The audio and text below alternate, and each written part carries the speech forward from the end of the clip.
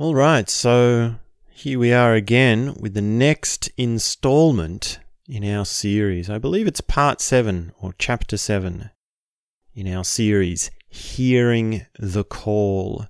So if you'd like to, you can go back and listen to the previous episodes. There's a lot of different ideas that we've already talked about, but otherwise we can get into today's idea. So today, I thought we would just take a look at seeing. And this is related to hearing the call in a funny sort of way, because it really gets at this thing of breaking down the senses. Because when we say, do you see what I mean? Then some sort of message or some sort of communication has happened. Some sort of exchange of information or experience or whatnot has occurred. Because we do need to look at this in that, well, we've been talking about hearing the call through all these chapters, and it's been coming up again and again that, well, we have to assess what it actually means to recognize something. And on the real surface, the most obvious thing, the most obvious assumption that we've got is, well, why is it that we hear the call?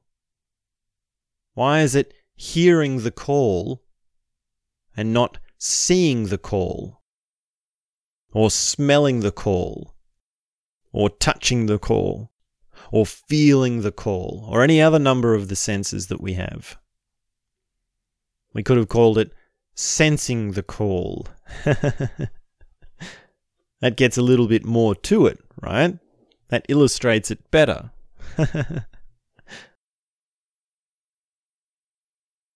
And it's curious that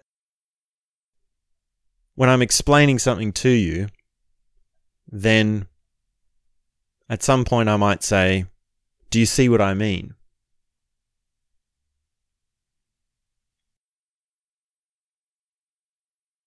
And this is, well, just the way that human beings are wired, right? We have certain things that we hear and we have certain things that we see. And you could say, well, there's a lot of bias on seeing because that is the most dominant sense for the majority of us.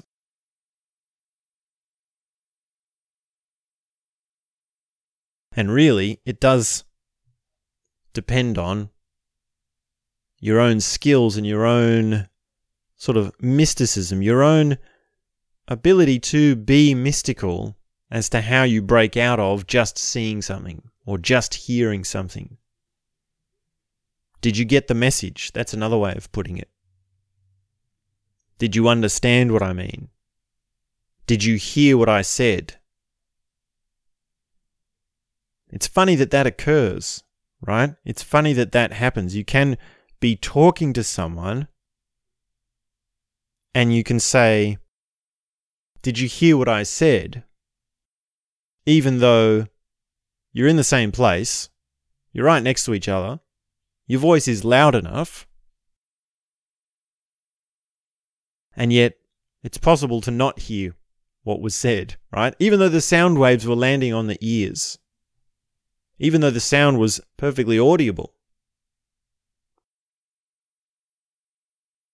And I'm not talking about, oh, it was too loud, like a truck went past or a plane was going over or something. I don't mean that kind of, did you hear what I said? It's more like, did you get what I said? Do you hear what I'm saying?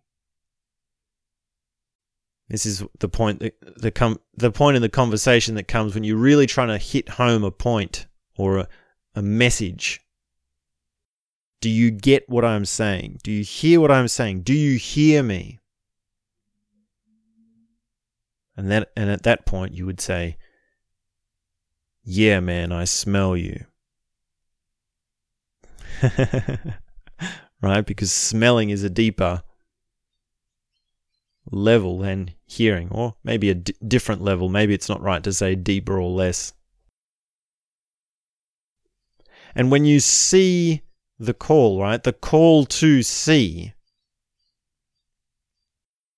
which is really two sort of vantage points of the same idea that I'm trying to point you towards, then that is you stepping into that better ability to communicate and to be communicated to, which really comes to a communion. Right? Remember we were talking one time about Osho, and his idea was that communication is for the technician. It's a technical thing. But communion is for the master. Communion is what happens when there's an understanding that is beyond the words.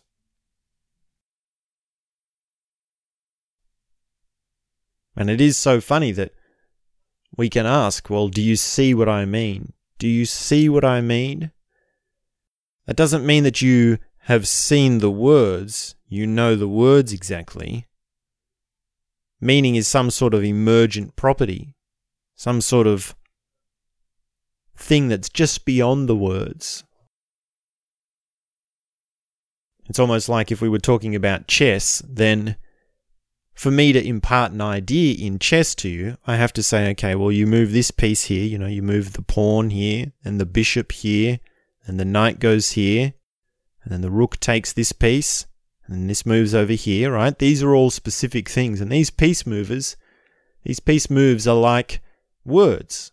If each piece move is a word, then you string them together to make the idea. And I might go back and forth and show a few variations. I might say, okay, but if this happens, right, I bring in a hypothetical, if this person on the chessboard moves this piece here and takes this piece, then this happens in otherwise. And this problem is here because this will mean that they can't move this piece here. And if you move this piece first, right, if you move the knight out instead of the bishop, and then you move the bishop out, or the bishop out and then the knight out, right, the move order makes a difference. And then there's this sort of wiggling back and forth of these words and these rearrangements of the words. And somewhere beyond that, there is meaning. There is the idea. So I would ask at the end of that explanation, do you see the idea?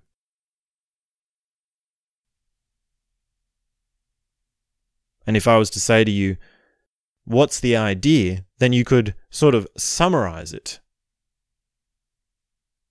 If I explained the idea to you, and I said, do you see the idea?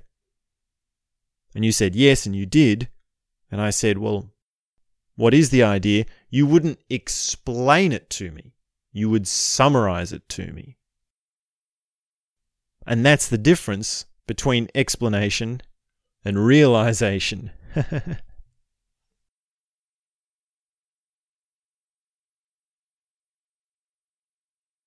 And the call to see is the call to have a higher realization. It's funny because you can say, do you see what I see? Now, when you say that in a situation where you're both in the same place, right? We might be sitting at the cafe, and I might say to you, do you see what I see? And you sort of look around. And we're both in the same place, right? Our eyes are landing on the same objects. The photon composition going into the retinas is the same for us. There's nothing invisible. There's nothing that's hidden. But you might say, oh, I see those two people over there. I see they're in love. I see love.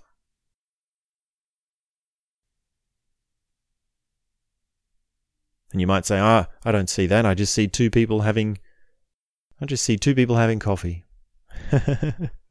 It's not that I make a habit of spying on lovers, by the way. This was just an example that came to mind. But this goes for many things on many levels, because you could say, well, do you see divine intervention? Do you see innocence? Do you see potentiality? Do you see the potential in someone? It's funny that if you know someone, you can say to them, I see a lot of potential in you. And of course, the weight of that depends on, well, how exactly you know them, to what depth and to what degree and by what circumstances and what their exact talents are and all the rest of it. But it's funny that we say that. Like, what is it with this thing of seeing?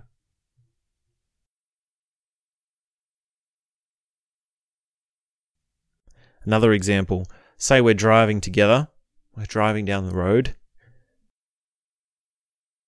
and all of a sudden someone says, "Oh, look at that." And you look around because you're responding to their reaction. You try and see, well, what's happening? What is it? I want to see it.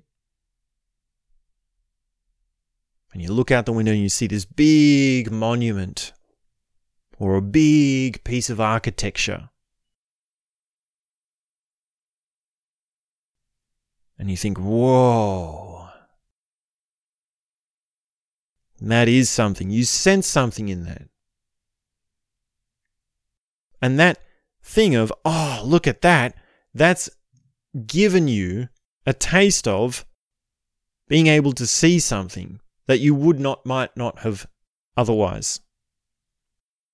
It might have been that you would have just kept driving past that piece of architecture or that monument.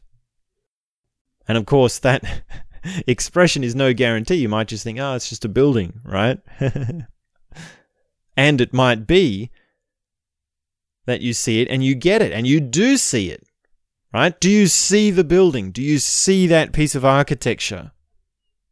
That doesn't mean you've laid eyes on it. Right? Okay, so to make this more clear, 3 scenarios. We're driving down the road and I say to you, oh, look at that. And I point at a big piece of beautiful architecture. And you look at it and you go, so what? That's your response to hearing the call to see. Second scenario, we're driving down, I point at it and say, oh, look at that. And you see it and you go, oh, and there's sort of a moderate acknowledgement. Oh, I see that you're excited by it. I see that you're inspired by it. But I don't really feel that for myself. That's your response to hearing the call to see. Third scenario. Same again, we're driving down, I point at the building and I say, oh, look at that. And you look at it and then you feel it, then you get it. You might even feel it more than me. You might have more of an appreciation. It might just completely blow your mind. You might decide in that moment that architecture is your calling. I need to become an architect and design these amazing buildings. Or a bridge or something or whatever. And in these 3 sort of responses to me telling you to look, that is your ability to hear. That is your ability to respond to what is trying to be communicated to you. And what's trying to be communicated to you is not a message of words. It's not even really an experience. It's not an exact experience. Because it's not as though I could say, look, why aren't you getting excited enough about this building? And it's not even really emotional, right? An experience of architecture. I mean, my experience of seeing architecture is not an emotion. Like, it doesn't bring me to tears. It doesn't make me sad or happy or excited or these sort of ABC emotions. It's more like inspiration, which I don't think is really an emotion. I mean, maybe you could classify it as an emotion, but it's not really. It doesn't make me want to do something. It doesn't make me want to move.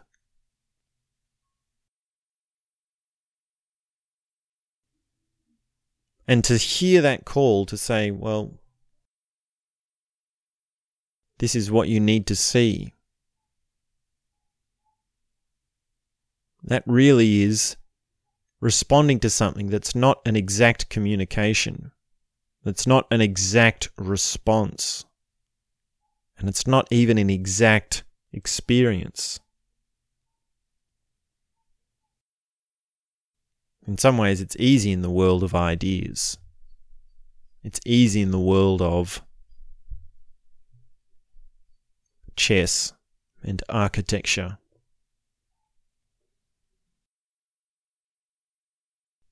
Because what your call to see is to see so much more that is beyond everything. The call to see is to see those things that's astronomically far out.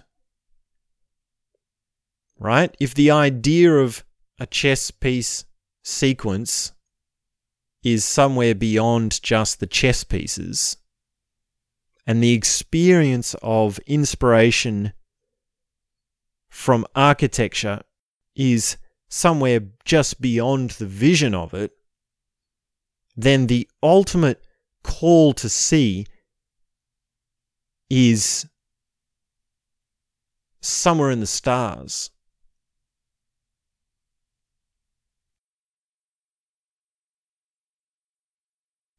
It's 10,000 levels ahead. It can't be quantified.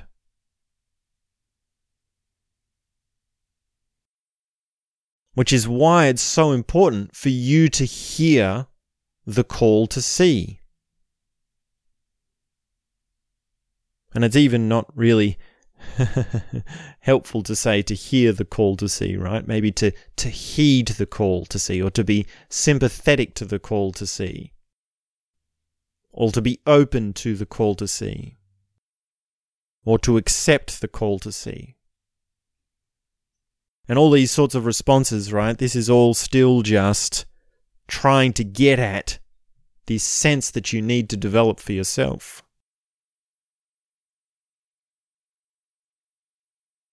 And seeing is a tricky one because it's deceptively simple.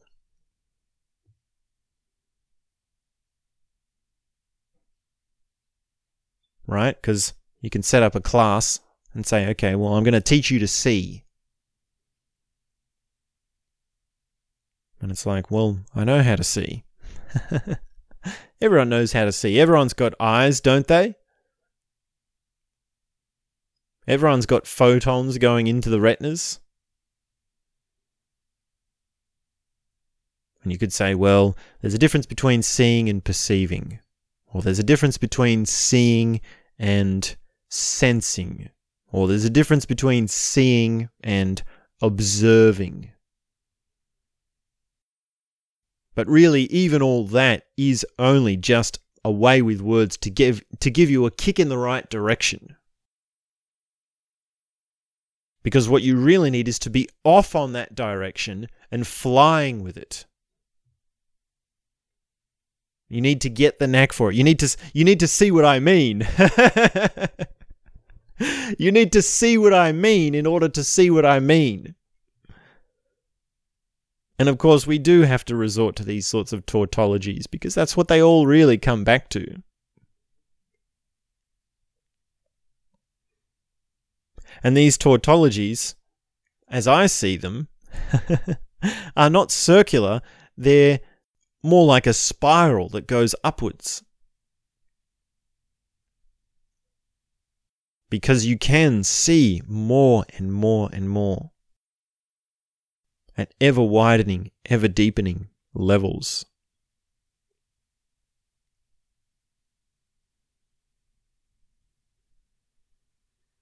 Can you heed the call to see God? Can you be sympathetic to hear the call to see your own divine nature?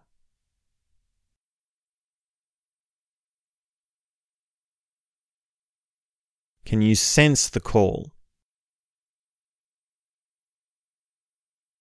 to see in other humans a tremendous beauty?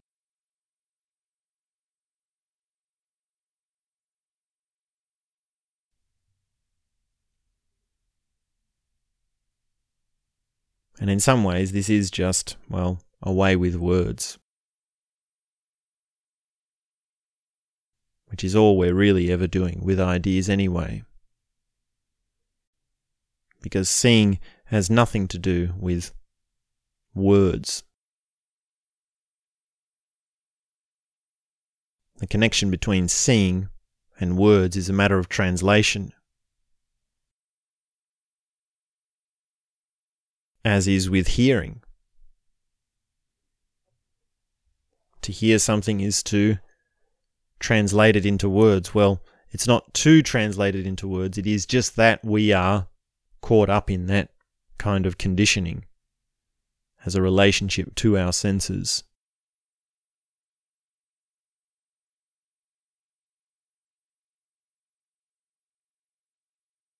So do you hear the call to see what I mean, to see the idea, to see beyond? That really is the question. So thanks very much for this chapter. Thanks for listening along. Please do leave me a comment if you are listening along. I always like to hear that someone's listening. And we will be back with the next chapter in our series, which will be number 8, and that will be on collaboration. So, thanks very much, and that's all I have to say for now.